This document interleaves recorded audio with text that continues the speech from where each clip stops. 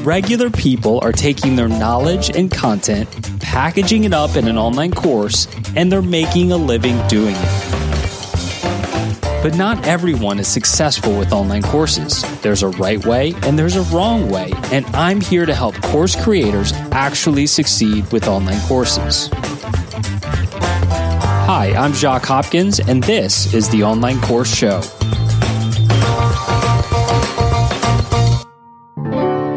And off we go. Welcome aboard. Glad you're with us. I'm your host, Jacques Hopkins, and right over there is our co-host. What is going on, Dr. K? Oh, I'm up here. I'm excited. I'm all excited to record a video in a couple days. And so I'm going to head to the barber shop today and get a beard trim. And it's getting pretty long and scruffy here. So I was curious, Jock, when are we going to see you sporting a beard? Sporting a beard? I can't grow a beard. Are you serious? Yeah. I mean, I've got some stubble. I can grow out a little stubble. But what you've got going on right now, which the listeners can't actually see, is very impressive. And I've always been jealous of people that can grow lush beards like that. Nice. Well, yeah, maybe you should go for the mustache then. Can't do it. But I think I'm stuck with the beard for good. I actually grew my first beard right before I met Val. And so about 2 or 3 months into dating her, I clean shaved and her reaction was like, ugh, like that. And I was just like, she kind of gave me a little complex here. I was like, oh my gosh, I had no idea I was like this hideous wildebeest for the first 30 years of my life. But happy wife, happy life, sticking with the beard. There you go. Well, maybe someday. Yeah. And, speaking of kind of cleaning up things a little bit, I've recently just did a full cleanup organization, cable management in my office. And I'm feeling good, man. I'm feeling really good over here. It's like, awesome. I'm clean shaven, And man, do you work better when things are just tidy and clean, or do you just not care at all about that stuff? No, I'd work better that way. I'm not great at doing it. So just being totally honest. I had a roommate in college who every time he really needed to do his homework or study, he would always really just clean and tidy and make everything had to be perfect before he could study or do his homework. And I thought he was so crazy because I was in college, I was a total slob in high school. But I've done a complete 180 and I'm like that now as well. And my office has never been just as tidy as it's been. And I'm so excited because I feel like I'm just going to be able to focus better than I ever have been. Awesome. Well, that looks fantastic. Well, it looks the same on camera to you because all my junk and stuff is hidden off camera. But now it's tidy. So look, did you, and this is a question for the listeners as well, did you do your homework? I did, yes. I listened to the book. Okay, so you went the audio route. It's a quick and easy book, right? Yes, it is. Cool. So 6 to 7 figures. We talked about it briefly last week. I told you, everybody listening, that's your homework because we'd be having the author of that book on today, and that's exactly what we're going to be doing. We'll be playing a full conversation between myself and Austin Netzley, the author of From 6 to 7 Figures, here in a little bit. You did your homework. That's awesome. I hope those of you listening did your homework as well. We'll talk in a little more detail about the book and Austin and the conversation after the fact. But this is, the book is very much focused on operations, right? Right. Systems, team, and as you've probably noticed, we've been talking a lot about operations lately. I mean, you just looked 2 episodes ago, we had Natalie Gingrich on, and that was completely focused on operations. But a lot of times this podcast goes in the direction of what's happening with me and my business right now. And I've been very focused on operations right now because I think dialing in your operations is one of those things that can help take you from 6 to 7 figures. Now, the premise of the book, I think we touched on this last week a little bit, is the things that you did to get you to 6 figures are not necessarily the things that you need to do to get you to 7 figures. What does that mean to you, David? Having read the book, what does that mean to you? Well, I just agree with the premise is that you can drive. Basically, the first thing you do when you're an entrepreneur is you create your own job. And that means that this business is bringing enough money in that you reproduced your income if you were working for somebody else. But that's not a business. So then it's how do you take it to a business where you can be the leader and just take it to that next level. Yeah, but a lot of people, when they're starting out to become a course creator, A lot of people listening to this podcast probably aspire to be a six-figure course creator. Like that's the big goal for a lot of people.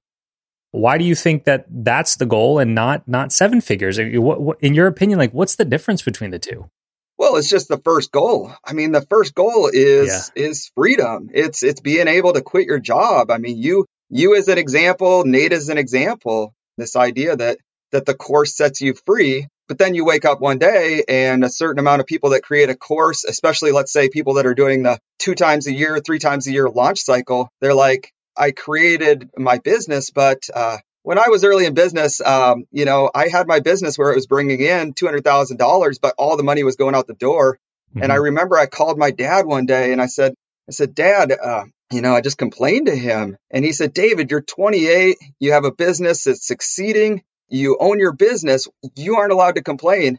And I said, I don't own my business. It owns me. Mm-hmm. And so you can have a business that's thriving and still feel that you've got some handcuffs on. Yeah, there's no doubt about that. And that's exactly the type of thing that Austin helps people with. And this book helps people with. So there's when you're starting out, when you're climbing up the ladder to get to 6 figures, in my opinion, there's a lot of grinding. There's a lot of figuring it out. There's a lot of failure. And once you get there, things aren't necessarily dialed in, but you found some level of success. And Austin's point is that if you just keep that grinding and keep making going down paths that aren't super calculated, where there's a lot of risk and you don't have a great team on board, then you're just going to keep struggling to a large extent. And we've got to have way more operational efficiencies. We've got to have way more systems, a great team on hand, and so on to really climb up and get to that 7-figure mark. Now, I don't know about you, but like I never really aspired to be a 7-figure course creator. Like that, to me, from the outside, seemed like it was going to be too much work, too much headache, too much responsibility. I got into this to have some freedom, to replace my income as an engineer, but I didn't want to create this thing that I couldn't control and consume me. And I ended up having to work 100 hours a week. But that's not what we're talking about here. And if you look at the 7-figure course creators that we've had on the show, we've had plenty. The 2 most recent ones that come to mind, Abby Ashley, we've talked about her many times. I like to look at the whys here. She's certainly a 7-figure course creator, but she's not working crazy hours and she's doing the things that she wants to do. She's employing 15 people. And, since I talked to her, she's probably hired a couple more at her pace. And most of those people she's hired since the pandemic started, right? Unemployments are at all-time highs and she's hiring people. Jason Dion is killing it, and he employs several people, and he's helping people all over get their IT certifications and change their lives. And he's been able to move his family to Puerto Rico. So my point is that I never aspired to be a 7-figure course creator, but now seeing people like Austin talk about it, it's like it's more about the why, what this enables you to be able to do. And you'll be able to hear in just a minute. That's actually the first question I asked Austin. It's like, okay, you got this book. It's called From 6 to 7 Figures, but let's start with the why. Why would somebody ever want to do that? And for me, that's why. And for me, like I can just reach more people. And the more times people come to me and like, hey, Jacques, I can actually play piano now. That's what keeps me going. And the more I can scale this business up, the more I can impact people like that. I have a success story from one of my students from 2 days ago. I'd love to share with you. This person, does that sound good? I'd love to hear it. Yeah. This person, her name is Teresa.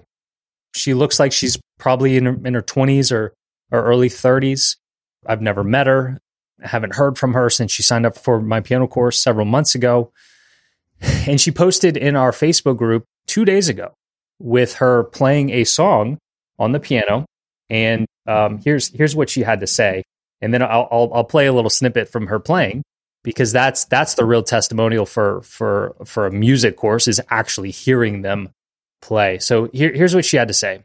My New Year's resolution for 2020 was to learn piano and to be able to enjoy making my own music. Until now, my piano had been collecting dust since I was a little girl when I took traditional lessons. When the pandemic started, I purchased an online improv course, Piano in 21 Days, and invested countless hours in improv techniques, ear training, and music theory. I'm still hesitant and learning. However, overall, so happy with the progress I've made since March. I never thought I would be able to look at a song's key and major chords and be able to fill in music on my own. I would highly recommend his course for any skill level, including beginners. Can't wait to see where music takes me in 2021. Let me play for you in the audience a little clip of what Teresa sounds like. It really blew me away. 1 second. All right, so here's Teresa playing a Billy Joel song. Let's see if you recognize it.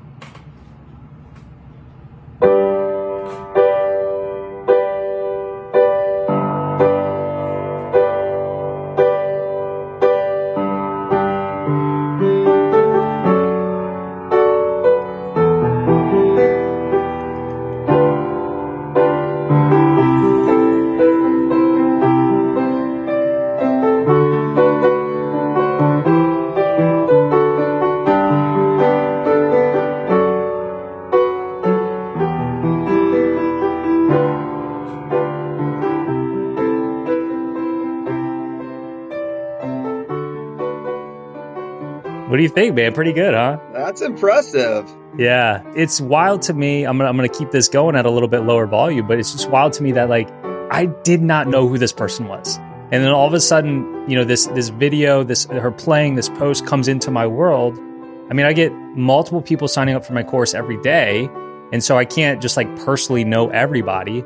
But this pops up. She's been working clearly hard at it since I guess March, putting in a lot of time and effort. And, you know, she's obviously put in the work herself, but she gave very high praise to the course. And not to say that she wouldn't be playing today if she would have taken another course, but it's my course that she took. And the hard work that I put into my course is what allowed her to learn from me, from the methodology of learning piano that I have. And now she can play. I mean, I don't think I could play this song as well as she's playing it. It's pretty impressive and really blew me away when I saw this. Yeah, that's fantastic. Thanks for sharing that. And I gotta say, so at some point you invited me into your Slack channel for Piano in 21 Days. And so I'll jump in there every couple days and just see if anything's going on. And Emily has now started sharing every day or two. She shares a testimonial from one of your students. And I just love that. Everybody that's on your team gets to start the day with why. You know, she's on that different time zone. So each time I pull it up, usually there's another testimonial. And they're inspiring as just somebody that's cheering you on in your business success. But I do have to say, like, you've really got to start doing weekly or monthly emails that are getting those testimonials out to people that are in your audience and they're on the fence. We got to get those out to the fence sitters. Well, you know, that's a system. That's a system that I need to have dialed in that I don't yet, because testimonials are just a massive part of a successful online course business. And while I do have systems in place for collecting testimonials and doing certain things with them, I don't think that I'm doing near enough. I don't think near enough people have seen that video of Teresa playing that Billy Joel song. And that's what we're talking about today, is systems. And that's one of many systems that I've noted down that I need to have dialed in and set up better as I was reading 6 to 7 figures. So we've talked about the why clearly.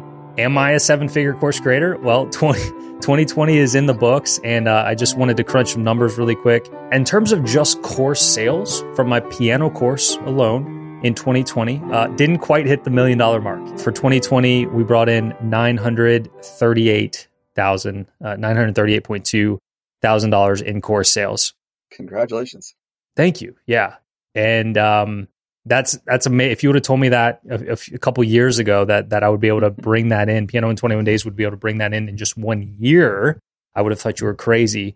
We haven't crunched the final numbers for 2020 yet in terms of like affiliate sales and, you know, Amazon affiliates and any other income streams other than just course sales. So it's possible we hit that 7-figure mark overall, but not sure yet. But that's the number from just course sales. But that number is it's so much more than that, right? It's Teresa playing piano. It's so many other people hopefully actually playing their piano and having fun at it at this point. So all that being said, let's transition into this conversation with Austin Netzley. I first heard about him from Ashley in episode 160.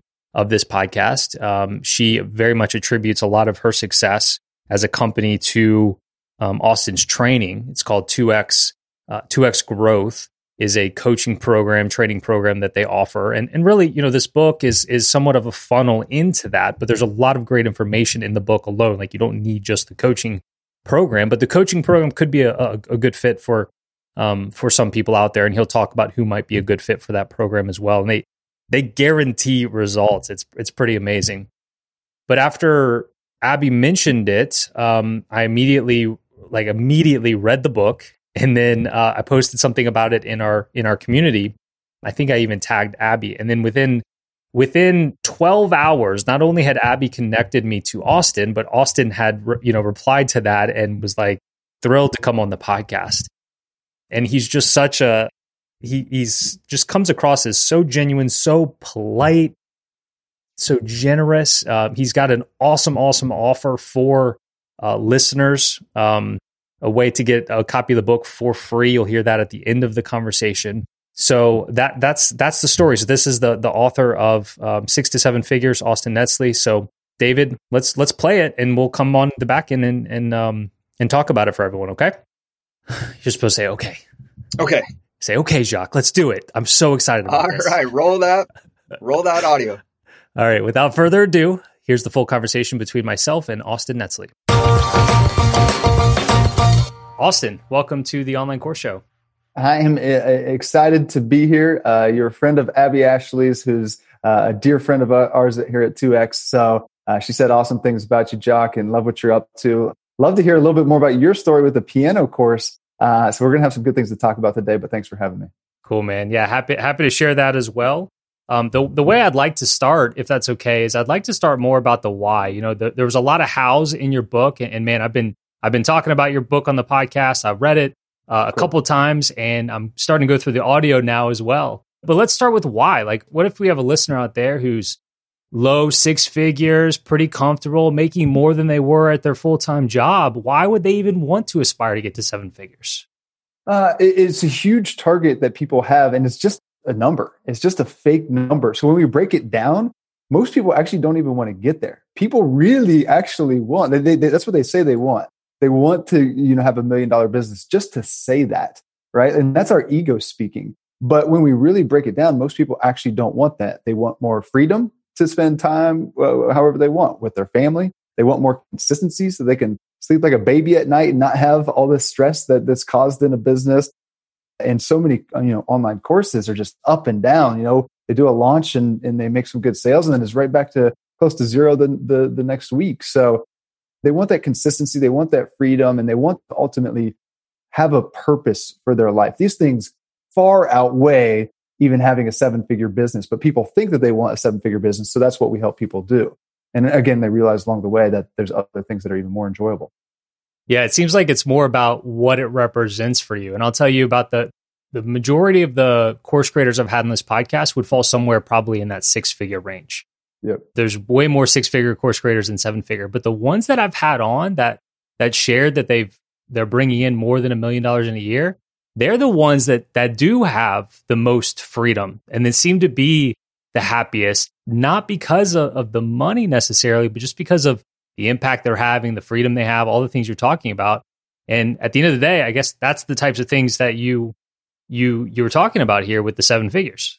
Yeah, definitely. It's a scorecard, right? It's a scorecard of the level of the game that you're playing. It's a scorecard of the impact that you're making. And that impact is just so much more important than the dollars amounts, right? So you need a certain amount coming in to cover all your means. But it's really, once you cross that 7-figure mark, very little changes, right? It changes in the journey from going from, let's say, 200,000 up to $1 million. You change a ton and your mentality changes. But I think a big reason why people want to get to that 7 figures is to have some confidence and have some belief and separate themselves from the pack. Because like you mentioned, there's just so many more 6-figure creators. In fact, as we talk about in the book, only 4% of all entrepreneurs in the US get to that magic $1 million mark. So it's not easy. But, as we're kind of talking about, it's not even really the goal. The goal is to figure out what you really want and what that dream life looks like, and create your business to be a vehicle or a tool to help you get there, whatever that is. Because some people are totally cool making 80K a year and making a certain impact and just, being at home with their kids every day and picking them up from school, once the world gets back to normal and everybody has school. So like whatever your vision is, that's perfect, right? That's perfect. Let's design your business to create that. That's our goal at 2X. Yeah, I had that number written down, ready to talk about next, man, because I remember in your book, you said 96% of businesses never reach that 7-figure mark. And so far, we've talked a lot about the why, but let's talk next about what that means from a financial perspective, because I'm assuming you're talking about revenue, right? What are your thoughts overall by touting our revenue numbers versus profit versus any other number? Yeah, I really struggle with the way that the online world, myself included, talk about revenue. Because at the end of the day, you can make a lot of revenue, but if you're not keeping anything in the bank account, if you're fighting month to month to pay your bills, if you've got it up and down, if you're stressing out about money like 99% of entrepreneurs are, like that's not success in my opinion, right? So we do have to talk as a second conversation about cash and cash flow, and something very important that most starting entrepreneurs and even people that have been in business for 5+ years, most don't really know their true profit margins, and most aren't definitely working on the right activities that are going to improve those profit margins. So there's a big difference between revenue and cash flow. And we've got to make sure to understand the difference between all three and really optimize all three for sure. So a couple of things related to that. So the difference between cash and cash flow is cash is like, what do you have in the bank right now? And what we want to have is 3 months of our average expenses just in the bank that we don't touch. That's the new zero. If you do that, then you don't have to like go and scrap every single week. We've got so many clients that come and start working with us that they're fighting every single week or at least every single month to bring in new leads and sales, because like they don't have a ton of reserves there. Like they're just trying to get by and they're just scraping by and they don't have a ton of profit. So we want to have cash to be in what we call the power position. Then you want to have the systems and structure and flow in place so that you've got continuous cash coming in where you're profitable. And obviously driving revenue, which you can reinvest back into the business as well. But again, big difference between revenue and cash flow. 3 months of expenses in the bank, incredibly important, man. About a year ago, pre initial lockdowns, pre-pandemic, I didn't really have that in the bank. I had very little just saved. I was just kind of spending what we made for the most part. And then the pandemic hit, lockdown started. And for the first couple of days, I was freaking out because I didn't know what was going to happen to my business. Thankfully, I'm one of the businesses that did well with the lockdowns, right? People have learning piano on their bucket list. A lot of people staying home. My business did really, really well and continues to do very well. But thank goodness it didn't go the other way. And because it did so well, I now have 3 months and more of expenses in my bank account. And just the mindset of how you run your business when you've got that margin versus nothing is completely different. Yeah, absolutely. There's a big shift that you have to make. And again, as people start to get into the multiple 6 figures, they have to make that at some point, is to like separate your personal financials from your business financials. And just like take a step, as we call it, taking a step into actually being a CEO. So there's several stages. Like you start out as, potentially a, what's a contractor called? A freelancer. So you may start out as a freelancer, kind of dabbling on the side a little bit. Maybe you come up with support. Maybe you're making just a little bit of money. Then you go to a solopreneur and like you really start to, hey, I'm going to go for this. I have a brand. I started social media, whatever. Then we go to an entrepreneur, hustling entrepreneur. We have a couple maybe part-time employees and contractors. And then we want to make the leap all the way up to being a CEO and then a business owner. And the CEO and the business owner treat their business completely different than a solopreneur or a starting hustling entrepreneur, right? We're thinking more stuff to do, whereas the CEO is making decisions based on the numbers, based on the financials, investing into the business, building it as a machine, not necessarily just scrapping day to day and not hustling and grinding, because we can only rely on hustle and muscle so much.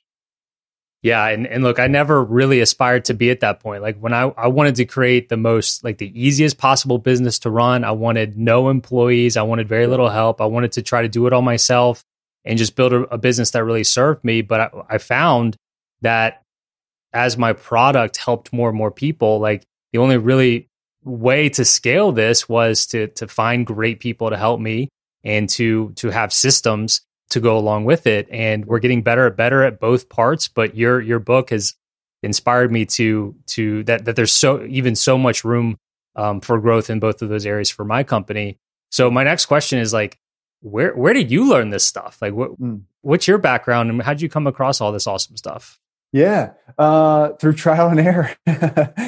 My background, so I went to college to get a mechanical engineering degree. And I did 0 days of actual mechanical engineering, but I wanted that fundamental engineering knowledge and base because I was going to combine that. I had this, when I was 18, I had this trifecta of an idea that was going to take me up the corporate ladder. All my family was in the corporate world. So I was like, all right, I'm going to be a CEO of a large company. So I had this plan. I'm going to get my mechanical engineering degree. I was going to go back and get some sales experience, which at the time, super introverted, nerd engineer, like sales was a big step for me, but I wanted to learn the sales world and then combine that and go back and get my MBA. Those three things was going to be my trifecta that was going to take me up the corporate ladder in the fast track. So I started down that path. I worked for a big oil company, was out in sales, got some experience there, they say to kind of knock the nerd off of us. And then started to go back and get ready to get my MBA. And I was like, wait a minute, I'm not jealous of any of my managers there. I don't want to be any of them. I don't want that life. I want more control and more impact in these different things. So I'm like, all right, I'm not going to go get that MBA. And I took a hard left and went towards my own businesses. And long story short, this is now my 5th business. So throughout the times, I've had at different agencies, different online businesses, courses. I've worked with a ton of entrepreneurs and then ultimately started doing some coaching where with coaching, I've learned and got to see so many different businesses, how they structure. But all the time, my mind always worked as a mechanical engineer. So it all came full circle that now what we do is help people turn their business into a machine by focusing on systems, by focusing on operations, by focusing on efficiencies and taking the simplest and most direct path to things. So it comes full circle there. But so combine the mechanical engineering and that mentality with the systems and structure throughout my career, and then tacking that on with being exposed to so many different businesses and having so many different businesses myself has led us to be like, all right, we figured out a blueprint for here's a simpler, better way to scale. This is where most people are messing up. This is something that works over and over and over again across so many different industries, especially with online businesses. So let's put that together and share that with the world. There's some similarities in our story, but there's one very distinct difference that a path that you took that I went the other way that shows why you are where you are. It's very interesting. I'd love to talk about that, but I don't know if you know this, but I went to school for engineering as well, electrical, LSU, go Tigers. Nice. And then I went to work in kind of the oil field as an engineer. And I read 4-Hour Workweek shortly after it came out. And that really opened my eyes to possibly being an entrepreneur for the first time in my life. But I didn't really know what to, like, okay, it sounds good. Like all these cool things that he's doing sounds good, but what would my thing be? And then an opportunity came up when I was either 23 or 24 to get my MBA online at the University of Florida, big rival. And that's actually where I was looking too, because I was in Jacksonville, Florida. I was literally getting ready to go to UF. Yeah, they have a good, or at least they did have a very good, highly rated program. I took that because it felt like the easier path. Like looking back, instead of the grit and trying to start a company of some sort, I felt like it was easy to just pay $60,000 and go get an education, and maybe that would open doors. Right? It was a very lazy path to take, whereas you were about to, and you decided to go the business route instead. So kudos to you, man. And I'm guessing you have no regrets about not getting that MBA. Definitely. That would have definitely changed my career and trajectory. But as soon as I started to learn about this entrepreneurship world, I was like, oh wait, I can control my destiny. I can, make a bigger impact. I can, ultimately make a lot more money, like all these things. I was like, that's beautiful. Bad thing is, I started my first business and I had none of those things. I had no freedom, no money, no time, a ton of stress, no impact. And I was like, wait a minute, I was promised this beautiful thing called entrepreneurship. Like, where is those benefits, right? And ultimately found that I was the one screwing those up. And I actually found that most entrepreneurs were in a similar spot, not having any freedom, not having any great lifestyle, not living the life and the reason why they even got into business to begin with. So went on that journey to figure out, all right, how do I do this? And then now, how do we do this at scale by helping other people as well? Well, let's talk about some of those things are. People are asking when I say, hey, you got to read this book. They're like, okay, well, what's it about? And when I'm speaking to course creators, I'm like, look, what Austin is saying is that the things that you did to take you to be a 6-figure course creator, are not the same things that are going to take you from a 6-figure course creator to a 7-figure course creator. If we're talking just to course creators, is that a fair just overall assessment of the book? Absolutely. That's how we start the book. Literally on page 1, it's like, congrats, you made it to 6 figures. Now get ready to change most of what you're doing, because that is not going to be the proper path necessarily to 7. And this is what happens is most times, so people will start in business, they'll get some quick wins, and then they may get up to $100,000 or $200,000 fairly quickly, maybe a little bit more, but they're low 6 figures fairly quickly.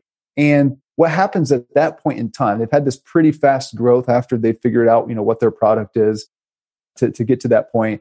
Then they start to stable off, right? And they really are having this glass ceiling, and they're not able to really break through. Sometimes they have, spikes but then they have these valleys right after. And ultimately they're just really over time staying pretty flat. So we want to break through that ceiling. We want to break through that cycle. And again, to do so, we've got to change. So if anybody, I have literally met nobody in my life that got to $150,000, $200,000, $250,000 a year in their business that doesn't have the potential with just a couple tweaks to get to $1 million a year. Like, that's a big hurdle to get to that first 6 figures or multiple 6 figures. And if you get to that point, you're literally just a couple tweaks away from getting to 7 figures from my experience. So what we want to do is help to tap into that. And again, as you just said, it's going to take a couple of changes. And a lot of those tweaks are what's in the book.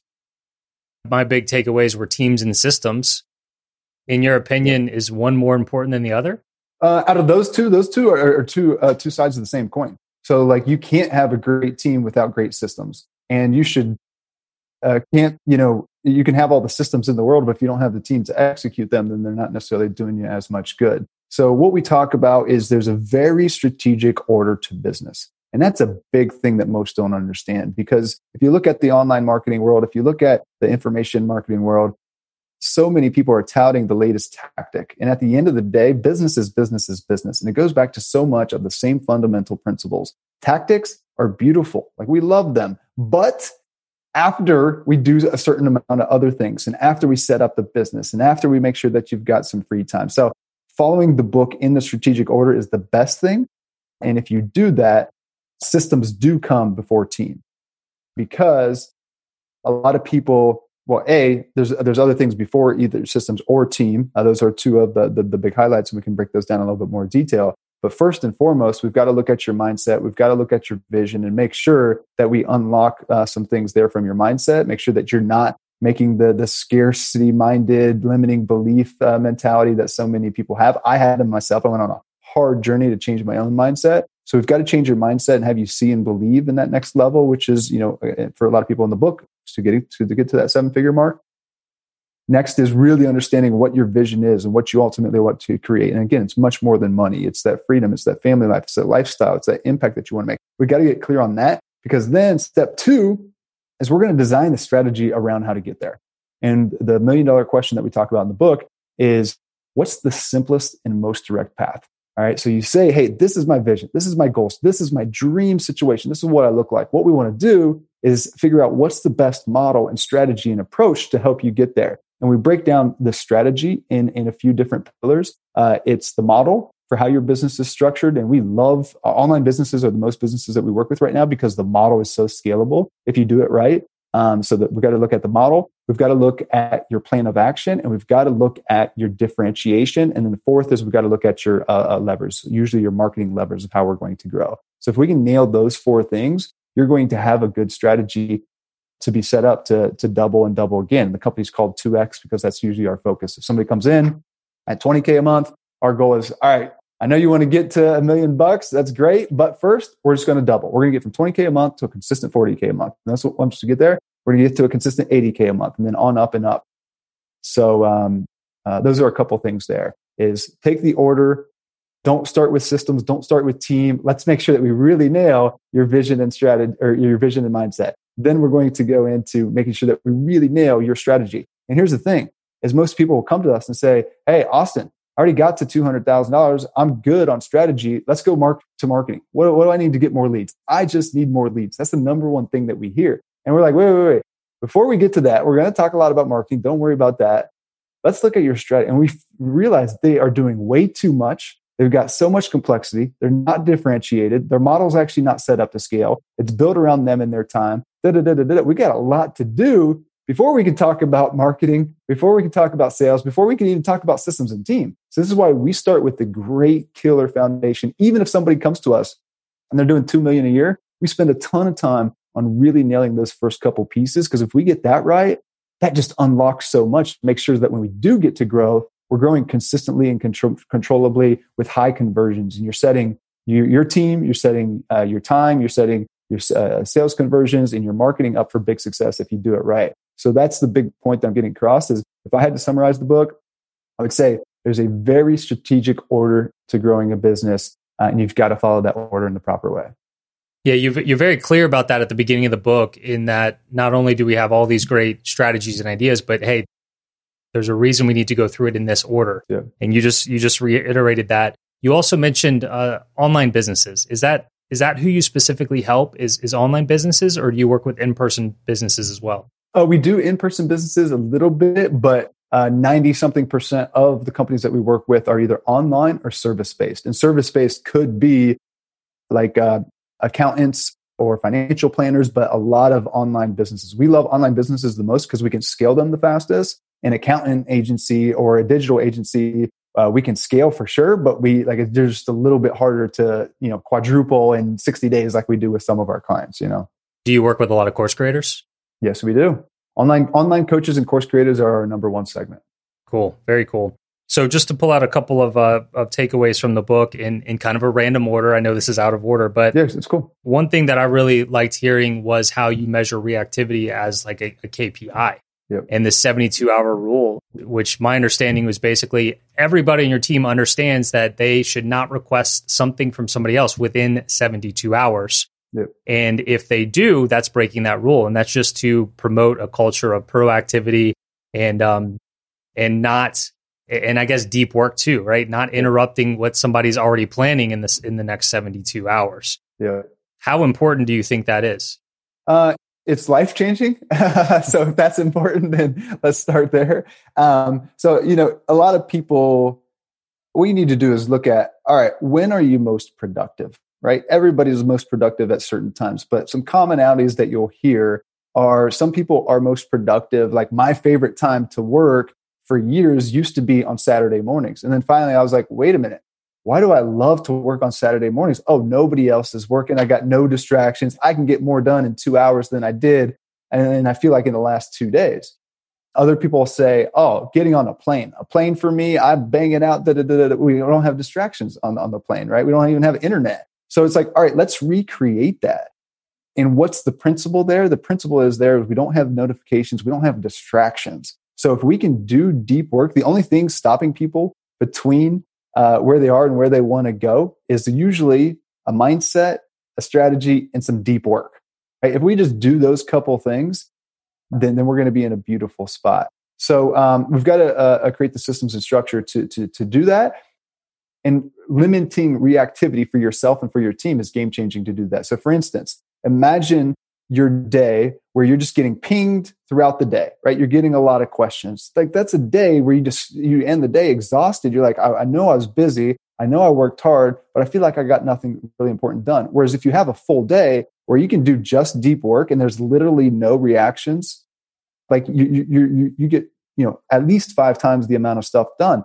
That's true for you. It's also true for your team, right? And as a hustling entrepreneur, what are we doing? We're causing just as many, if not more, fires for our team by saying, hey, do this. Hey, pull there. Like they can't do any deep work. And then at the end of the month, we're like, what did you get done? Like I'm paying you X $1,000, what did you get done? It's because we're giving them the distractions. We're giving them too much work. So we want to limit it for everyone, not just for you. Set up the structure in place. So the 72-hour rule will help you do that, right? It's like no requests within 72 hours. So this way people can plan, people can do deep work. People aren't, just looking at their email or looking at their messages or looking at their Slack to have all these notifications and distractions. They can do actual deep work. So set a plan, get out of people's way and do deep work. That's what you got to do. I love it. It reminds me of my time as an electrical engineer. I worked for the same company for 8 years, had the same boss for 8 years, and he was amazing, but he was a hard worker. He put in long hours and he would come into the office at like 5 a.m., sometimes 4 a.m. each day because he knew that's the only time he could have a couple hours where nobody would bug him. Because all day from 8 to 5, everybody's constantly knocking on the door asking him. I mean, he had 20 engineers underneath him. So the only time he could do that deep work was at that time because we didn't have, a 72-hour rule in place. So if given what you've said, like how should we start to apply that? Like, should I not have Slack open all day so that my team can communicate with me? The best thing that you can do is start your day with at least 2 hours of momentum. So what we like to do is not check Slack. It's called our done by 10:30 strategy, which will be a future book that we have coming out. But done by 10:30, the goal is to have a crazy, crazy, crazy successful day by 10:30 a.m. And that almost all of that time is with deep work on your most important things. So if you can do that where you're moving the business forward every single morning and then getting into some of the reactive stuff and then getting into some of the client or team or whatever meetings that you have, but having that morning time for yourself at least 3 days a week, that's going to move the business forward in a big way. So in setting that structure with the entire team, so everybody knows, for instance, with us, Wednesdays are our crush it days. So no meetings before noon on Wednesday. It's 1:30 that we had it, and this is my first time I've seen anybody today at the time of this recording. So set that structure for yourself, set that structure for your team, start fast in that way. The second thing is as reactivity does come up, because it will come up. It's not like you're just going to turn a switch and like, boom, your business is a machine, everything's peaceful, there's no fires. Yeah, it's going to be a process. So as reactivity does come up, log that, writing that down. And we have a spreadsheet in a toolkit that we can give away too, that shares exactly the same structure that we use to actually log it. And the reason why this is important is by writing it down and saying, this was reactive, our brain starts to like make it tangible to say, okay, that action was not good. I had to waste my 7 minutes of my time to fill in this sheet for this reactivity thing that I did. And you won't do that many times, before you stop being reactive. So have your team share that anytime that something's reactive, you write it down as well. And again, you're making it tangible and you're going to stop it pretty soon. And then, soon you're going to make sure that you have a good plan and make sure that you're communicating in the proper way. So there's not fires, there's not the busyness of regular business. You're doing deep work and everybody can actually move ahead. And it makes for a lot more fun. It makes for a lot more stress. And it sure as heck makes for a lot better impact. Yeah, and I love how defined it is because if I have somebody on my team that's constantly coming to me requesting things as soon as I can get them to them with same day, it's like I could have a conversation. Hey, don't be so last minute on this stuff. But whereas with you, you've got a system in place where it's like, no, we have a 72-hour rule, and it's very defined. Yep, and those things will come up. And one thing that you can do in the meantime, definitely do the things that we've talked about so far. But if you have a daily huddle, it's one of the most important meetings that you can have. If you have more than 0 people on your team, you should be doing a daily huddle to just communicate and train everybody to bring any questions or needs to that meeting. So that way there's not 50 Slack messages or whatever throughout the day. They're bringing their questions and challenges to that so that you can cover it real quick. And then you may need to set a meeting, say, hey, we got to go deeper on this. We're not going to cover it in 5 minutes. Like, let's have a meeting on that tomorrow afternoon or whatever. So you can do that. But training everybody, no reactivity, bring those questions and challenges to the meeting. That way there's that set time. So think of your boss, your old boss. If he had set open office hours a couple times per day or a couple times throughout the week, everybody bring your questions and challenges. Then just imagine how his life would change. He wouldn't have to get up at 4 a.m. or whatever it would be. And so many people do that. So set the structure to give you the freedom that you want. That's something that we talk so much about.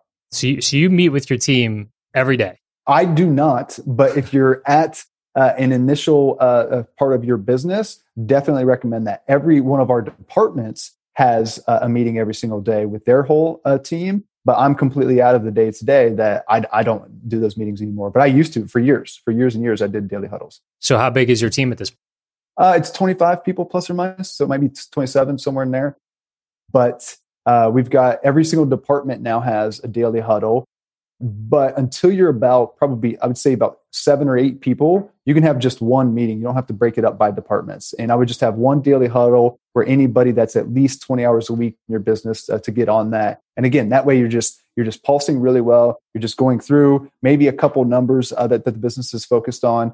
Go through, here's what I did last 24 hours. Here's what I'm going to do the next 24 hours. Here's any places that I'm stuck and questions that I have. And it can be, even with 8 people, it can be a 7-minute meeting. So it's just very high paced, fast touch, but it keeps everyone aligned, brings all the questions, allows you to build rapport in everybody, gets everybody clear. And now they're clear for the next 24 hours. This is the most important thing. These are my top 3 priorities and what I'm going to focus on. And then you have the accountability built in. So there's so many benefits of it.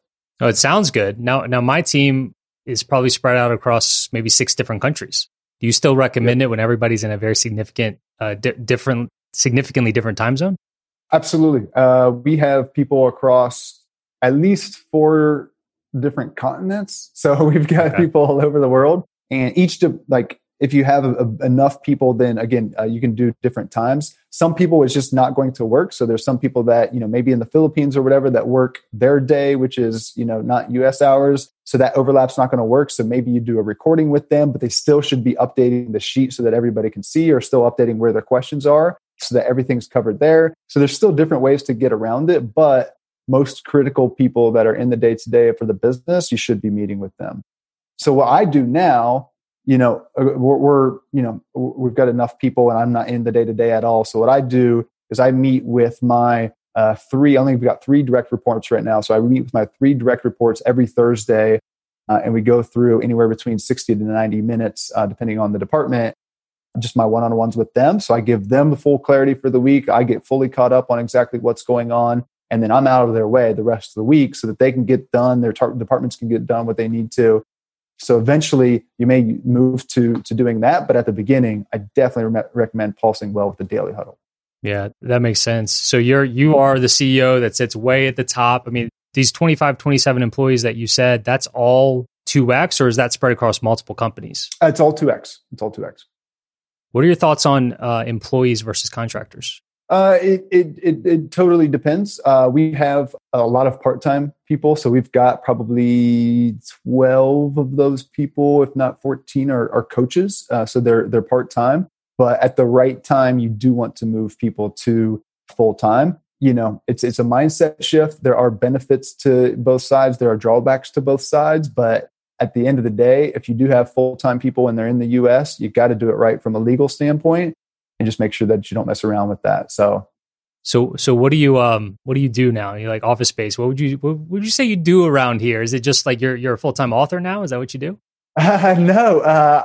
My biggest time and energy goes towards whatever our number one bottleneck is. So it was going back and improving some elements of our program. So that was super fun to jump back in and work with our head of fulfillment and our head coach to really, really dial things into the next level. Right now it's on marketing. So working with our marketing team to see, hey, what can we do to take things to the next level? We're really going deep for the first time into Facebook ads. So I'm super excited for that, to turn that into just a full-on machine. We are going deep into content and content marketing. So I'm super excited for that. So just spearheading and working with our teams on the biggest bottleneck and initiative at any time. So I like to work. Like, we're making a big impact on the world. So I love what we're doing. I love to create. So I'm always creating content. I've got more books coming out, yada, yada. So a lot of things related to either content or marketing or the biggest bottleneck. And right now, the biggest bottleneck is marketing as we look to explode in the next 12 months. So that's where my time and energy goes. But the cool thing is, it's like I can choose where that time and energy goes, right? And it's not monotonous, and it's not like literally nothing that I don't want to do. So you mentioned some part-time coaches and whatnot, and I know, like Abby's in your program, for example, and she's got a dedicated coach, as far as I know, who is not you, right? How do you get to a point in your business where you can find somebody to coach somebody else on your kind of your knowledge? Like I teach piano, right? We have 7 or 8 people on the team. I'm the only one that plays or teaches piano, but I would love to have other people on the team that can help out. How do you get to a point where you can do that? Yeah, systems. Systems are the way. So everything that you do for your piano playing, whether you know it or not, is a system that then becomes a skill, right? There's some type of framework, or there's some type of way. I think in algorithms, right? It's just mechanical engineering, and it's like I was like, all right, these businesses, there's an algorithm, there's a framework for how to scale them. There's steps, and within each one of those steps, there's again a step-by-step process. So there's a framework, or there's an algorithm within that. So what I was doing at the beginning is we started 2X. I was doing all the coaching. I was literally doing all the coaching, all the sales, all the marketing, everything myself. Yes, we had a couple other team members, but I wanted to do all that myself to start and to figure out what was our product really, what were we helping them with. And while I was doing that, I was creating all these structures, all these systems, all these frameworks for this is how I did it with this client. And now over time, we've got all these structures laid out that this is exactly how to follow. This is the blueprint. And then what we do is once we've got those systems in place, is we say, hey, we've got this super smart person. They can understand and learn all of these systems, combine their own brilliance to that. And now they can do just as good a job as I can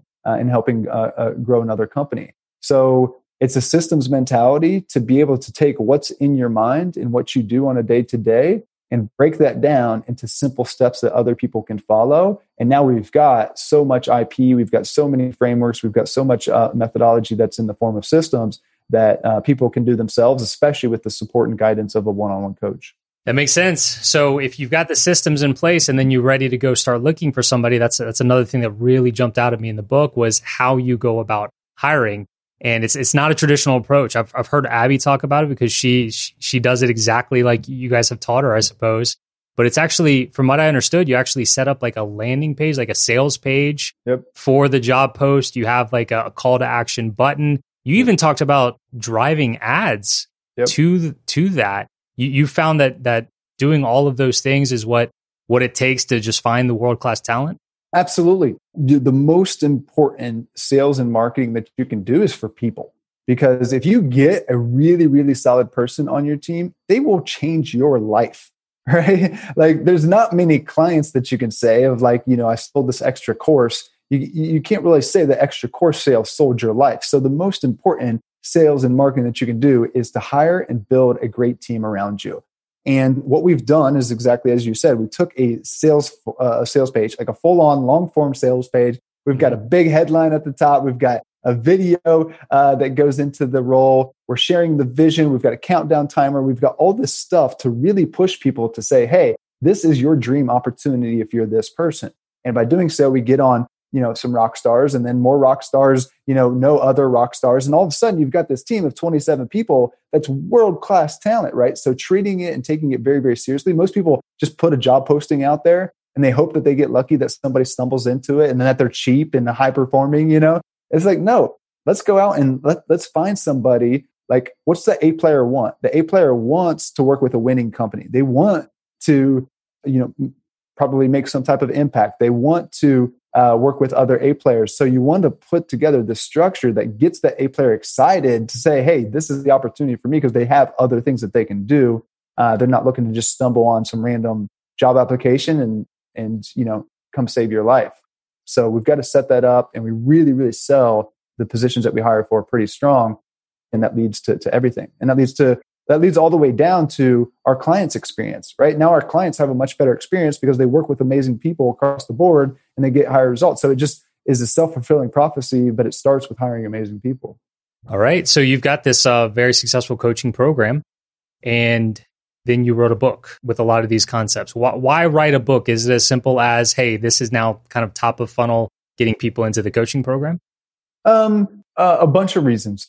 One of my previous businesses was actually a book marketing agency. So I had a small platform. I had a blog and podcast talking about money and the mindset, two of my favorite topics, because my first business was investing. So that was my second business, was this blog and podcast. I had some coaching elements involved, and I came out with a book. And as soon as I came out with a book, it just exploded me on the scene like overnight. Like I went from not having any respect and like trying to get on a podcast and everything to having, the Washington Post and Business Insider, all these people coming to me to say, hey, saw your book, want to, feature you or whatever. So it just like changed things overnight, changed my leads, changed my sales overnight. And definitely don't go and look up those resources. Like they're not a good book, not anything. But long story short is like it put me on the map and showed me, okay, a book is a great tool. And then from that, since I had such a small platform and it exploded overnight, a lot of people started asking me, hey, how'd you do it? How'd you do it? How'd you do it? By the time I got the 200th question of it, I was like, all right, there's clearly an opportunity here. So we started a business called Epic Launch, which was to teach nonfiction authors how to launch and leverage their book to grow their business. So I have a lot of experience in the world. That book took me only a couple of weeks to put together. because like we create a lot of content and I know the book world in and out. So it didn't take very long. It's an easy tool. I've turned, a couple books into $1 million. So I was like, all right, well, let's do it again with a book here for 2X. So a lot of our clients do want to go from 6 to 7 figures. So we figured that made sense as a marketing tool. We launched it and we released it during COVID. So that was a challenging time because it was like, you don't want to take away from the seriousness of COVID. But I was like, all right, people need this. So we just shipped it out and we didn't do our typical launch process. But the feedback from it has been really, really good so far. I didn't realize you had the past experience with not only launching a previous book, but helping other people do that as well. So let me ask you a question about me. Sure. My main business is Piano in 21 Days. It's an online piano course, does pretty well. Then I've got this brand where I help people with online courses. It's primarily this podcast, almost 4 years old now. I've got I've kind of got an inner circle program where I work with some kind of 6-figure course creators on taking things to the next level. Do you think it's a good time for me to write a book? I don't know enough about your business and where your time is at. Usually there's some low-hanging fruit that we could address from a marketing standpoint first to grow. But assuming that your strategy and you work through your model one and all that's good, I love the power of a book, especially for online businesses, because you can either give away the PDF for free and use it as a lead magnet tool. But if people have something tangible, and we did hardcover copies of the book. I think you have a hardcover copy of the book. Because like if people have that, they're just like, okay, this instantly differentiates you from 90% of the other people that are saying the same thing that don't have a book. And then you can use it for PR. You can use it to get connected with big names. You can send it out to your prospects and again, just open the door. So there's so many different uses of it. I would definitely recommend it at the right time. Again, I just don't know enough about your business to say right now you should do it, but highly, highly recommend. Definitely within the next 6 months. As soon as you get some of the cleanup, you got your team, you've got enough time that you can start to work on the business. A book is such a great tool. But what we want to think about is so many people are spending so much time and energy on things that are not assets.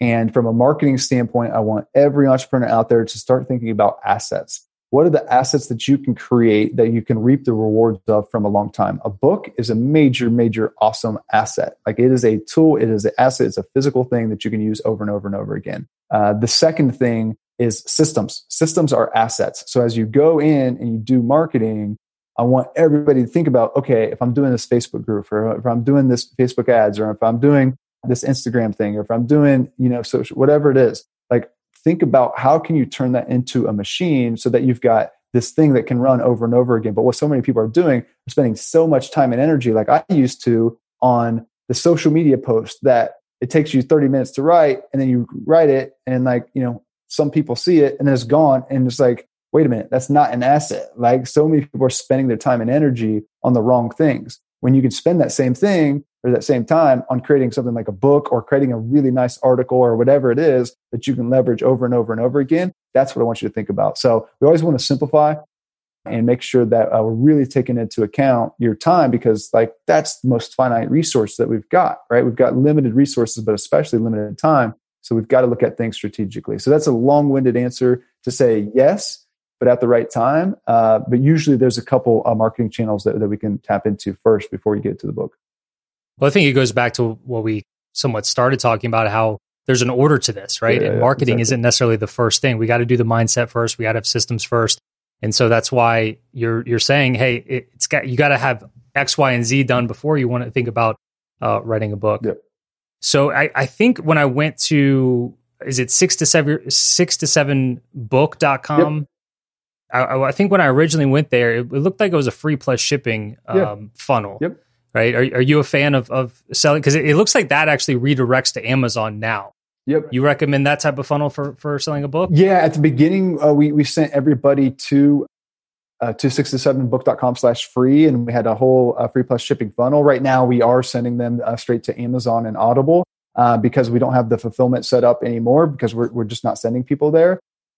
But we definitely love the free plus shipping model. We'd love to be able to turn people into customers because they're just much higher likelihood to buy from you in the future. We have a couple of different offers right on the back end of that. So we have like a $27 order form bump. We've got a $97 offer or something right after. And then we've got like a $197 offer right after that. So ultimately, people are coming in for the book, which is like $5.95 or $6.95 for shipping and handling, but they're usually buying one of those other things, if not more.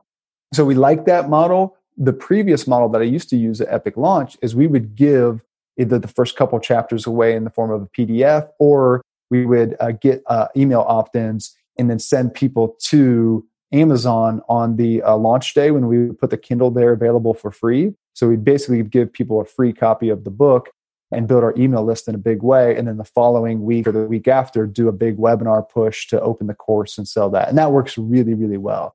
So that's actually the better strategy that I recommend for most people, because then you don't have to deal with fulfillment and stuff. Yeah, that makes sense. And when I first came across the book, and then I started posting it to my Facebook groups and recommending it to other course creators, the audio book wasn't available yet. But then a couple of days ago, just happened to be searching through Audible, and then it was available. It looks like you guys just came out with that. Why is it that audiobooks don't seem to typically come out when the actual book comes out? There is a little bit of a process. Like, for instance, we submitted that to Audible over 30 days before it got approved. Whereas if you put it up on Kindle, it's approved usually, within 48 hours. So there's a time delay there.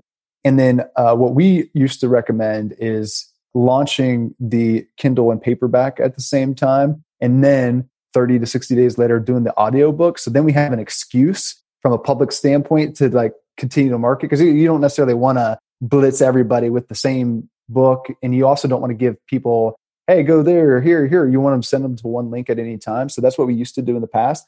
But the audiobook is the most important thing. Well, I wouldn't say it's the most important thing. They're all great uses. A physical book is so important because, again, it makes it tangible. And it's just like you can hold it, feel it. You can, as long as you do it right, you can really impress somebody with it.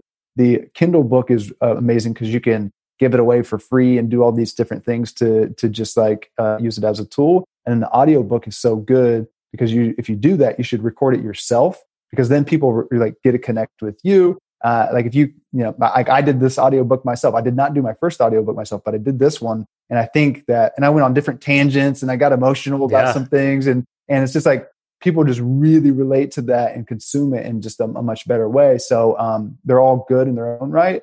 It's not that big of a deal to launch the audiobook with the rest at the same time, but we like to separate it out in that strategy. Well, the audio, I'm about probably a fourth of the way through the audiobook, and I don't like picking up a nonfiction audiobook and have it not be the author reading it. Yeah, exactly. And I love when people do what you do, where there are a little bit of tangents and there's some real personality into it, and not just clearly reading a script. Yeah. So well done on that. So I always love hearing like success stories from the people that you help. In this case, it's not a course per se, but it is a coaching program. And you mentioned several success stories in the book. There was Elizabeth Benton. There was others. Could you share one or two stories of people that you've helped to implement some of this stuff in their businesses? Yeah, for sure.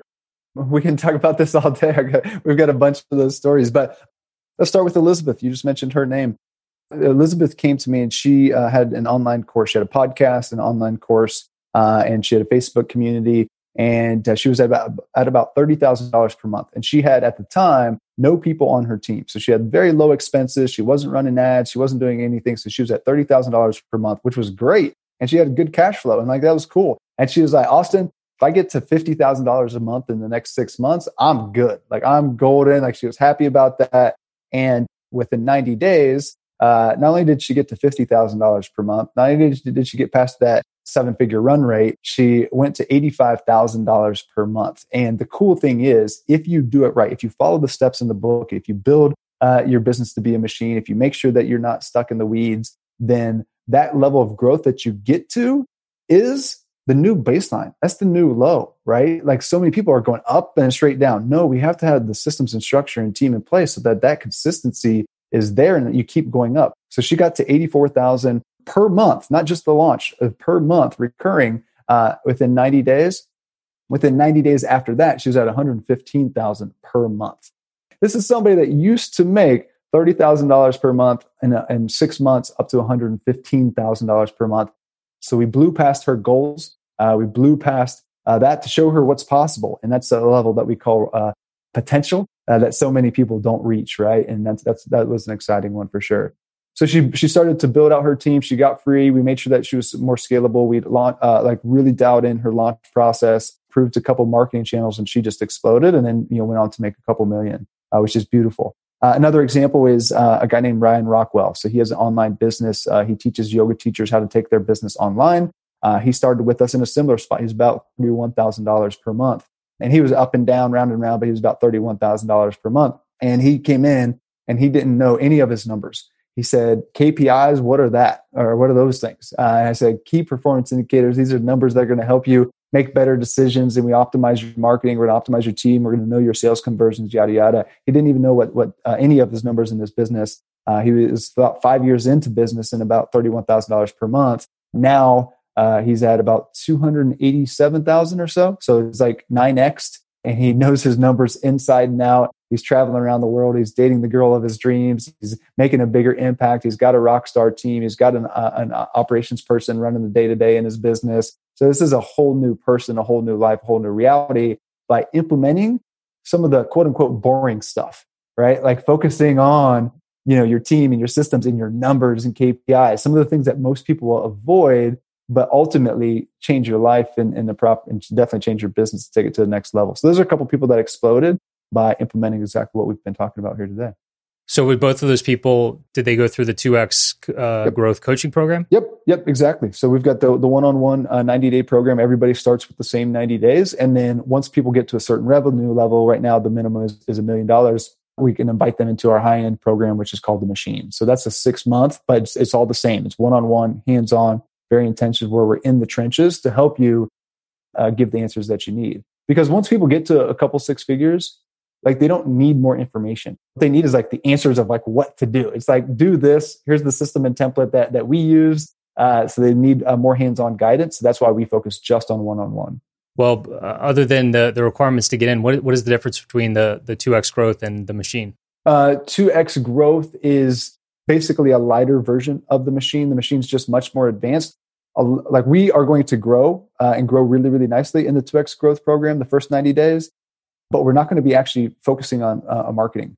People get in and they're like, all right, give me the marketing system, give me the Facebook ads, and we're like, no, we'll get to that, but you're not ready for that. What we're going to do are these couple things. We're going to focus on referrals. We're going to focus on these. We're going to focus on, optimizing what you've got right there. We're going to better tap into your audience. We're going to improve your positioning and improve your conversions. We're going to work on, some different things that are going to have them build the business in the proper way. Again, that's going to lead to some nice growth. But then after that first 90 days, now we're ready to talk about, hey, how do we fully turn your business to be a machine where your team's running the day-to-day? And how do we drive exponential growth? So it goes the foundation, which is the 2X growth program in the first 90 days. Again, we're going to grow in that, but it's very foundational stuff so that we can clean up the business, make it much healthier, much simpler. And then after that, then we're going to focus on operational machine and exponential growth. And that's what the Machine is.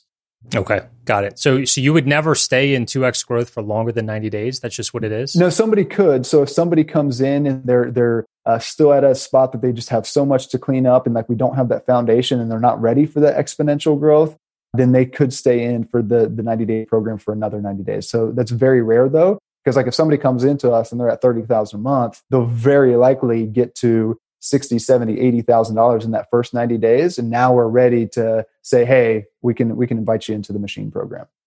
What type of person would not be a fit to go into your coaching programs? We work over 90% of the time with online and service-based businesses.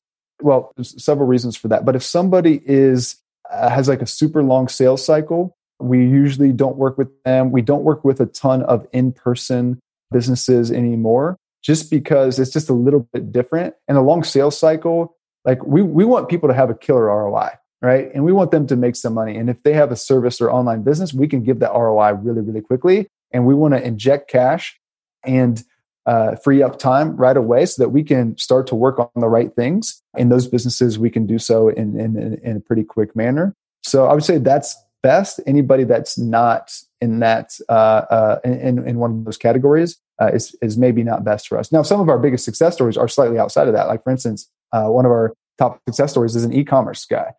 He has crushed it. He went from $67,000 per month to now over $503,000 per month.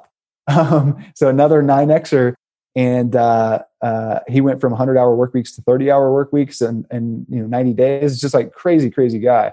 And he's outside of our wheelhouse a little bit per se, but business is business for us, right? It's like we talk about the fundamental stuff. It's like, I don't care where somebody comes in from, just from a marketing standpoint. We look at online and service-based businesses. What about more people more on the beginning side of the spectrum? Let's say that I just started an online course business a couple months ago. I've made 5 sales. Would I be ready to do something like that? No, that's definitely something that I didn't add is we do require people to be at least $150,000 per year.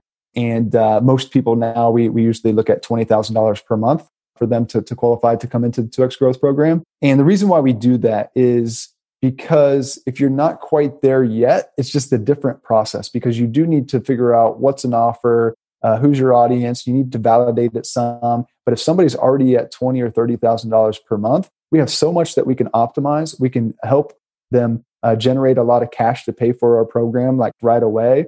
And they usually have a couple people on their team. So if you're a solopreneur just starting out, like we're not the best fit for you. Go to other people, get to that some of that initial traction, get to those $10,000 or $20,000 months, and then we can say, hey, all right, we can help you optimize and scale from here. Because as I just shared, or as we started this conversation with, is like what gets you to that first whatever 150 or 200,000 is different than what we're going to do to take you to the next level. So use people that are masters at that, and then we'll apply our strategies and everything.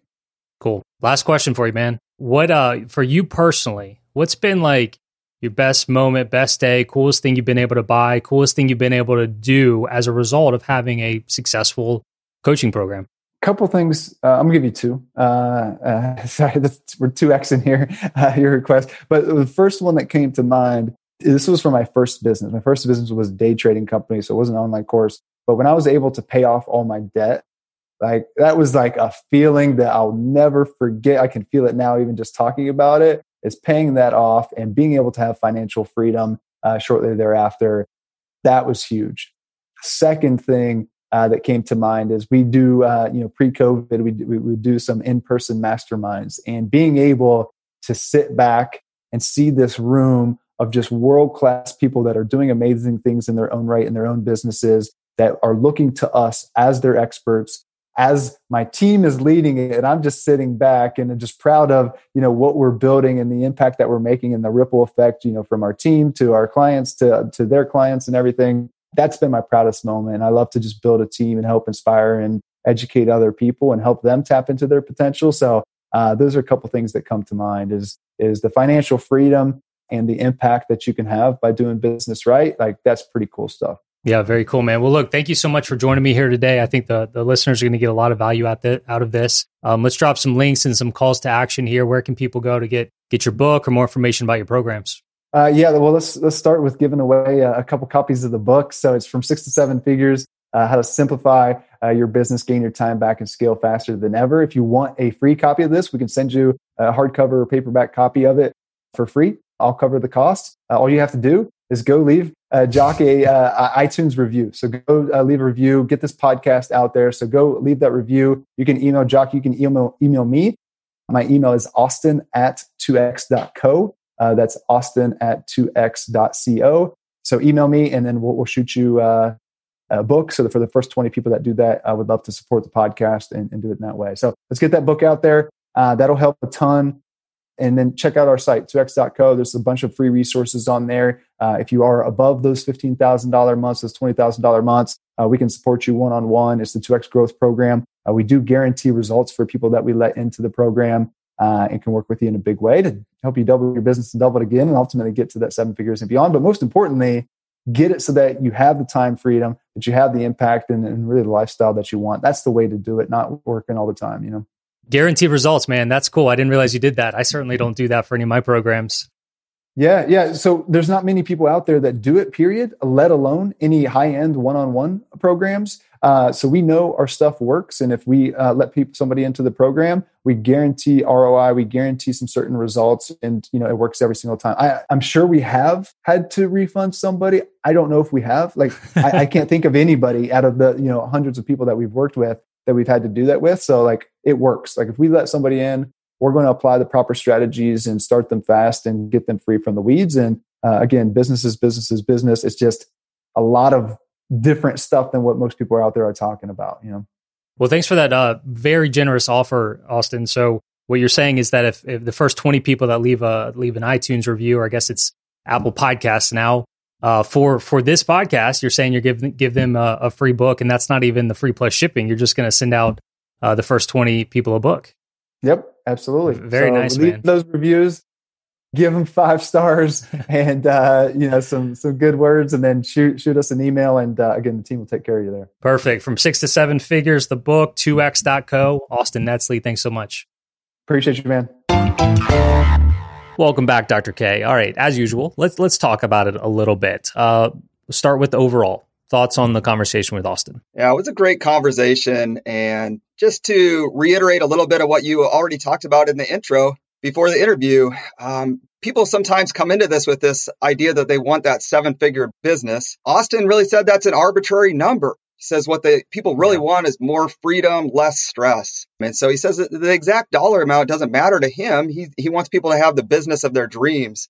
And I was reflecting back. One of my favorite quotes, it's a money quote, but my favorite quote about money is that I don't love money, but it calms my nerves. And I would say systems are kind of the same thing. I don't love systems, maybe not in the same way that Colleen on your team does.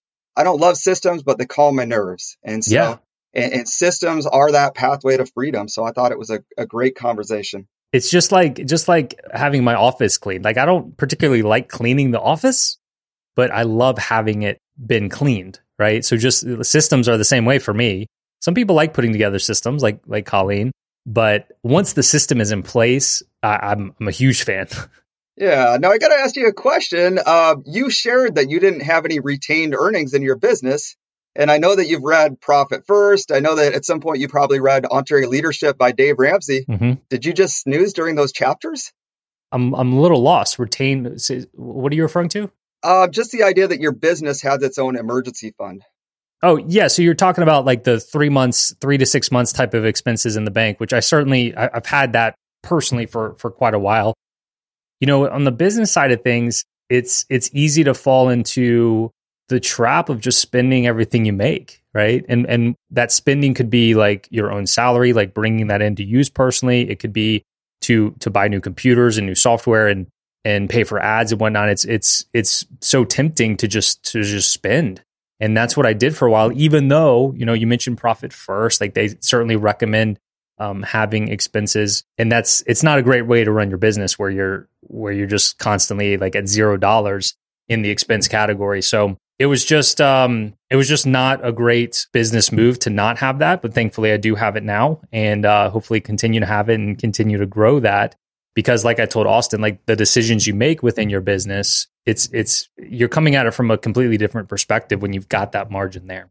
Nice. Well, that sounds good. And yes, for any new course creators out there, I encourage them to make that a priority to have that emergency fund. Again, in business, I think Dave Ramsey calls it retained earnings, but just to get that fancy in there. word for it. I know. but yeah, just that fund that gives you freedom to pursue opportunities that come your way that you think, yeah, that's really going to help and move the needle. So I really liked where he said that business owners who make it to 6 figures, they almost always have the potential to make it to 7 figures. And that was just an encouraging thing to hear him say. Again, I do think that some people that make it to 6 figures, they have this mindset that being a 7-figure business owner isn't very appealing. And I admit to some of that myself. You brought this up a little bit before, but kind of this attitude that 7 figures would mean that I would spend all my time in meetings and number crunching and more hassles with managing staff. And just love this idea that the right systems enable you to avoid those things. So you got your daily huddle where you're not doing endless meetings. You're just getting together for 10 minutes or maybe 30 minutes and getting your whole team on the same direction. With the daily huddle, have you actually done a daily huddle where your entire team is on one call? No, no, no.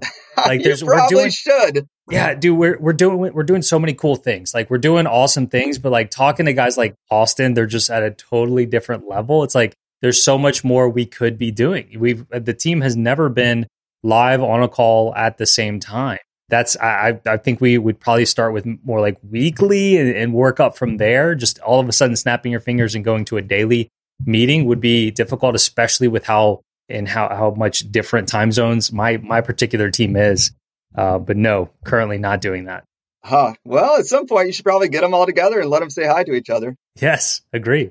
So the other thing I was thinking is that a lot of business owners do essentially Peter Principle themselves. We might have talked about this already, but Peter Principle is this idea that in a larger corporation, a person gets promoted to their level of incompetence.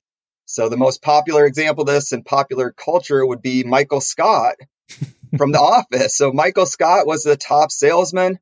He got promoted to being a manager, and he was the worst manager in the world. And imagine if they'd put him up in the CEO role. I mean, he'd be even worse and be able to do even more damage. But when we're a small business owner, a course creator, you could be the world's best course creator, but that doesn't mean that you're the world's best people manager. And that's where I've enjoyed chatting with you about some of these strategies about managing a team better, and certainly learning from people like Austin about the systems that they use. Yes, exactly right. And most course creators are what they're best at is simply their niche, their topic. And that's probably one thing that's really holding a lot of people back from scaling, because not only are they not doing like the right marketing strategies and the right hiring, but they don't have much interest in that either. But if you can just get like one person on your team that could manage some of those things, a lot of times just the right person is the key to taking things to the next level. Right.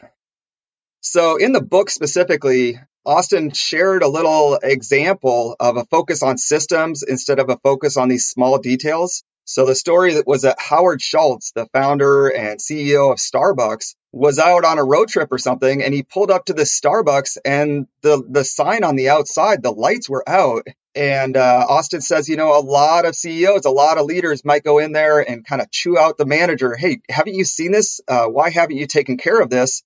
And he says that Howard Schultz, he picks up the phone and he calls the home office of Starbucks and says, hey, what's our system for making sure that any exterior lighting, if it goes out, is fixed? And I just love that idea that anytime something goes wrong in your business, it's not the time to focus in on that small detail, but no, you got to focus on the system where things go better throughout your entire company.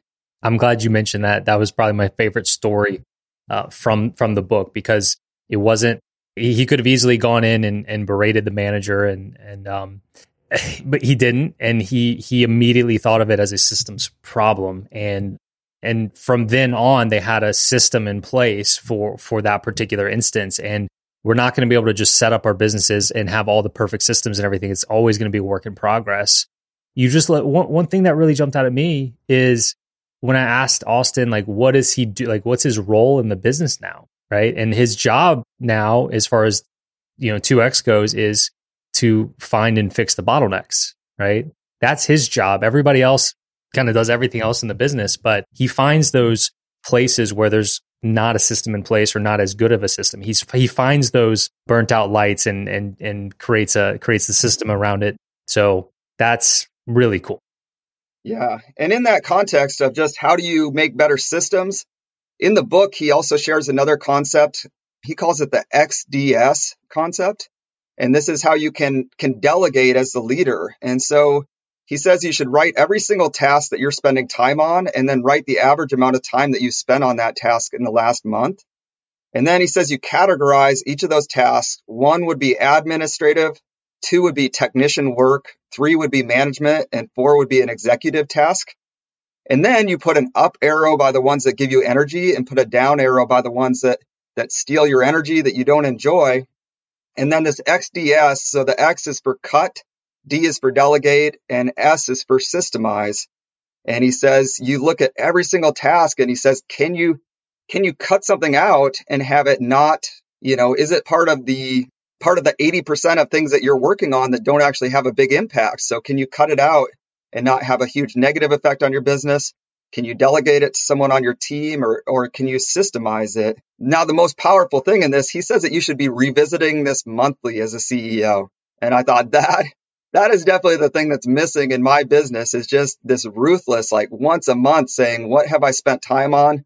And where are the things that I can improve in the month going forward? And if a person does that as a business owner, I think they could see just massive improvement. Yeah, but it's hard to do things like that when you're doing a lot, right? When you're doing a lot of the technician work and the administrative work, it's hard to take a step back and do that really high level thinking, high level task analysis. It's probably the reason that most people are not doing those types of things, but it's almost like a catch-22, right? There's incredible value in doing it, but a lot of people don't have the time to do it. Right. Well, so I enjoyed how he said the most important marketing you can ever do is marketing to build a team. And I got in there, I looked at the landing page for when they have a job opportunity on their team, and it was really cool. It had all these testimonials from his current employees. He had testimonials from people that use the service. And I thought that's awesome. Yeah, it's awesome to find people that are on your team and just how important that is. I read an article this morning about sports. You'll probably be proud of me for that. But did you see where this Philadelphia Eagles, this is on the concept of like getting the right team is so important. Did you see where this Philadelphia Eagles coach basically, to one extent or another, threw the game so that he would have a higher draft pick the next year? No, I don't know specifically what you're referring to, but that is an ongoing controversial topic in sports every year, because you're not supposed to do that, right? You're not supposed to throw games, but that's how the system is set up, in that the worst teams pick first in the drafts. So I'm curious to know specifically what you're talking about the Eagles, because it kind of happens every year. Really? I didn't know that usually happens. Yeah, so it was the fourth quarter in this game, and the Eagles were down 14-17, and they still had a chance to win. The coach pulled the starting quarterback out and put in not just his second string guy, but he put in the actual third string guy. Yeah. The guy hadn't played any minutes this entire year. And so the third string quarterback, he fumbled. I mean, the game was lost, and the players were super angry that they didn't, that they weren't able to win. But they said that move and losing that game on purpose moved them from having the number 9 draft pick up to number 6. And so again, I mean, that's just an interesting example, but that coach, obviously, he's like, we need the right players on the team. And I didn't know that was a common occurrence. That happens pretty much every year. Well, it's a topic every year. It's like, is this team trying to lose on purpose? Are they not? I mean, that's a blatant example, but there's certainly, NBA, MLB, all the sports do it to some extent, where if you're battling for that top position in the draft, it's like you might bench certain players. And I remember, man, that reminds me of when I was little. Was a huge New Orleans Saints fan, born and raised in New Orleans. And I remember being like 9 or 10 years old. And when I was growing up, the Saints were horrible. They've been pretty good in the past 10 or 15 years. But I remember it was going into like the last game of the season. The Saints had only won a handful of games, and they were going to draft somewhere in the top 5. And I was like, Dad, like, they're not going to the playoffs. Like, why don't they just lose this game on purpose so that they can draft higher? And his answer was, well, son, as a professional, you always go out there and you give it your best shot and you do the best you can, and you never, ever try to fail on purpose. And so that's really stuck with me from my dad, even though there's great advantages for the I guess franchise as a whole, but these guys individually, like, they're all trying to earn their paycheck for next year. They're trying to make sure they stay on a team for the next year. And it's, if it's their responsibility of just playing the best that they can, but then it's up to like the coaches and the owners to decide if they're going to bench certain players. And we're starting to get into a tangent a little bit, but it just reminded me of that story. But I think overall, your point is the importance of having the right team on the field, let's say. It's everything. And Austin emphasized that, and that Philadelphia coach, yeah, he emphasized that because he's under the bus right now. He's getting some flack for sure. All right. So the discussion about writing a book, I loved how Austin first off said, there's all these advantages. It builds your credibility and gives you a way to grow your business. And then at the end of your discussion with him, he showed one way that you can use a book to provide value. That was where he encouraged listeners of this podcast. He said, hey, write a review for the Online Course Show podcast, and he'll send these people a free book, a hardcover or paperback book. And I was just so impressed with that. Just, you can never go wrong with generosity and gratitude. And so number one, for listeners, fill out a review, get the free book. Obviously, Jacques and I both found it to be very valuable. But also, let's look at what he did there, and let's take it into our own lives. I know when I do lunch and learns in person, I always start my lunch and learn by thanking the person that set up the entire lunch and learn, and we bring in like a $15 flower vase. And I surprise this person with it. I say, hey, want to thank Cindy for setting up the lunch and learn. Immense amounts of gratitude. We brought these flowers for you. And everybody in the room just goes, ah, they're like, and that nobody else that's come in and done a lunch and learn has shown that type of gratitude. So I would just say learn from that generosity and gratitude and take advantage of that. David. And then Jacques.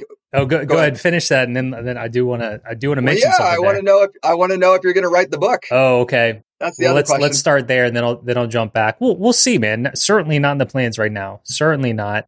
I think that writing a book is similar to creating a course in a lot of ways, is that doing it when you don't have the right audience is not necessarily the best idea.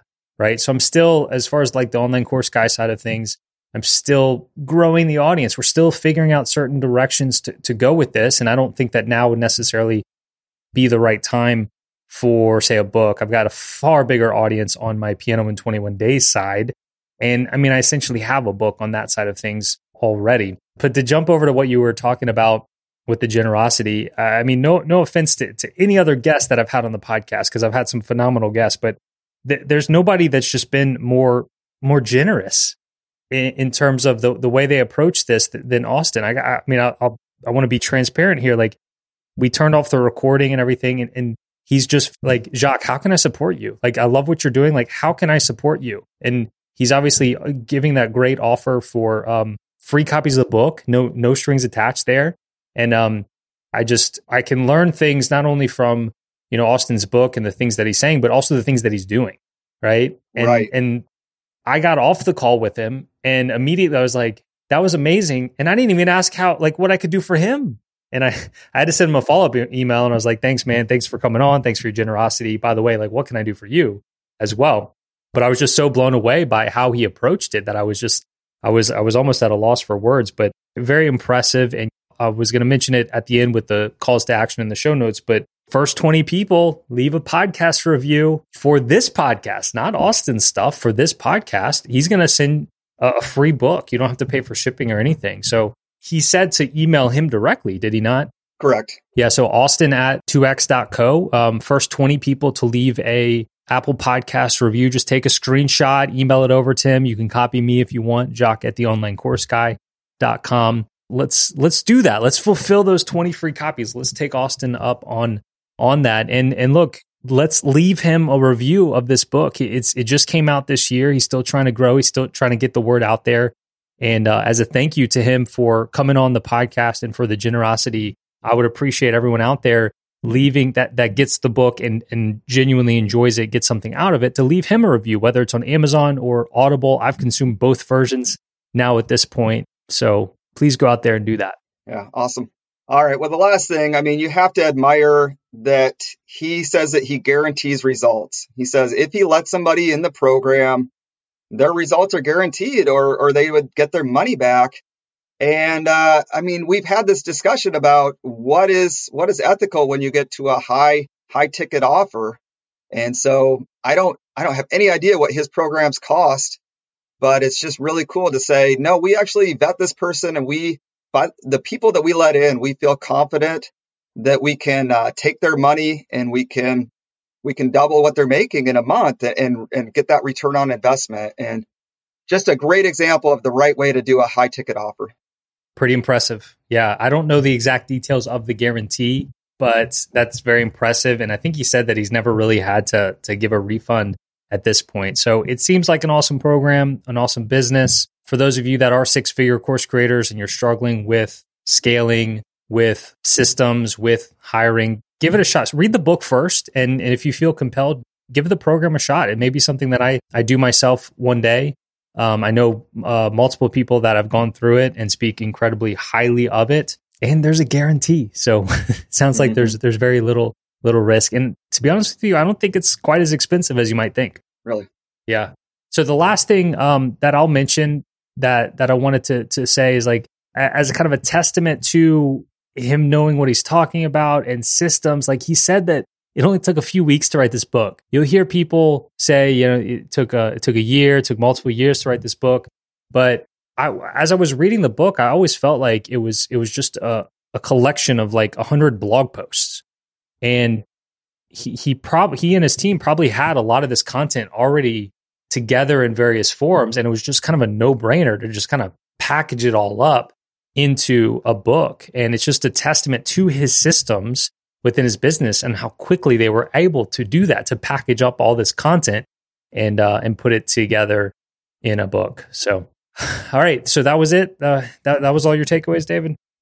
Yeah. Other than that, I'm just, I know that you have your first next level Q&A of 2020 for your higher level group. And so I'll be getting my beard trimmed during that. So I'll be excited to jump in there and listen to the replay sometime. Cool. Yeah. And I'll have some exciting updates in the next few weeks about the direction that we're going with next level courses in the new year. It's going to be very beneficial to a lot of people. But yeah, that's kind of my inner circle program, about 75 people in there.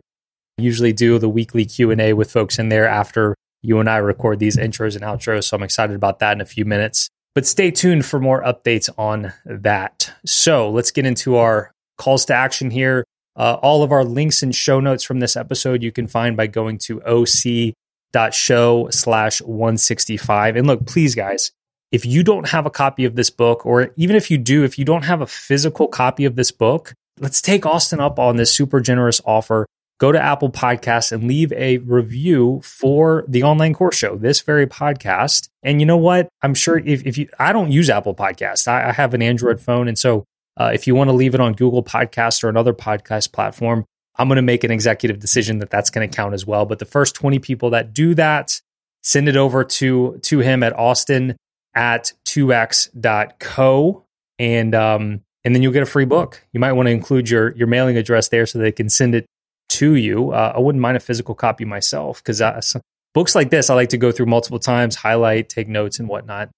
And you can just go to 2x.co and check out more information about their training programs and what they have going on over there. So Dr. K, thanks for joining me here for episode 165. Everyone out there listening, thanks for listening to another episode. And thanks again to Austin Netzley for joining me here as well. So that's going to do it for this week. Once again, oc.show/165. Until next time, get out there and make some next level courses with transformation and not just information. Take care, everyone.